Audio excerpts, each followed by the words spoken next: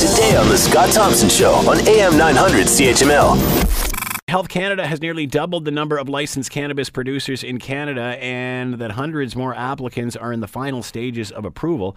To talk more about all of this, Cam Batley is with us, Executive Vice President of Aurora Cannabis and the Chair of the Advocacy Committee for Cannabis Canada, the trade association for licensed producers, and is on the line with us now. Cam, thanks for taking the time to join us. We appreciate this. You bet. Let's talk about cannabis right before Christmas. Yeah, this is fascinating just to because we've talked to you and some of the cohorts at your peers and other companies that are doing the same thing. It's amazing how this has evolved over the last decade to the point where you are the chair of the Advocacy Committee for Cannabis Canada. Tell us about this trade association and what it's all about. Well, so Cannabis Canada has more than 20 members, and they're licensed producers, licensed by Health Canada to produce and sell cannabis for medical purposes. And of course, after the anticipated legalization in the summer of next year for consumer use, most of these companies will be involved in supplying cannabis for the consumer market as well. So how much of your product will be consumed recreationally? How much will it be consumed medically? You know, that depends on the individual company. At Aurora, we have plans to participate in the consumer market for sure and establish a strong consumer brand.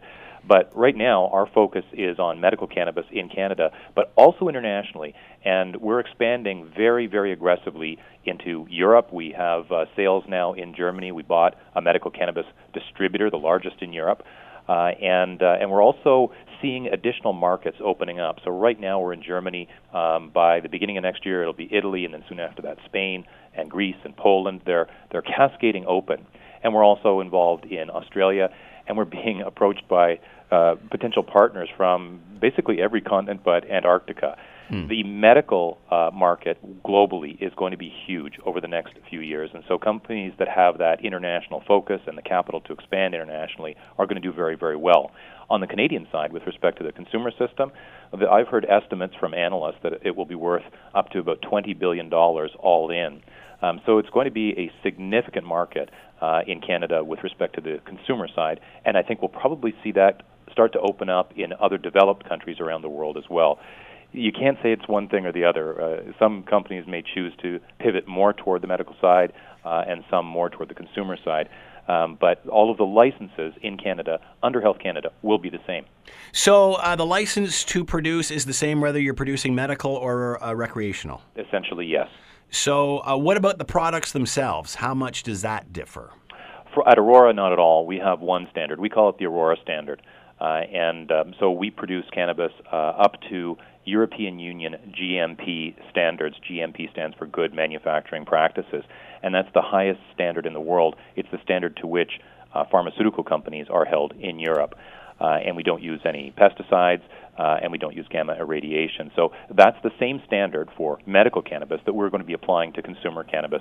Everything will be of the highest quality. So, for lack of a better phrase, excuse my ignorance here, so a crop that is used for recreational can also be used for medical purposes? It could be, yes.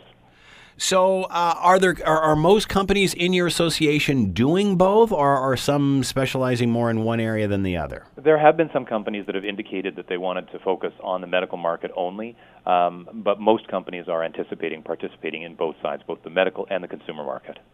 Want to hear more? Download the podcast on iTunes or Google Play and listen to The Scott Thompson Show weekdays from noon to 3 on AM 900 CHML.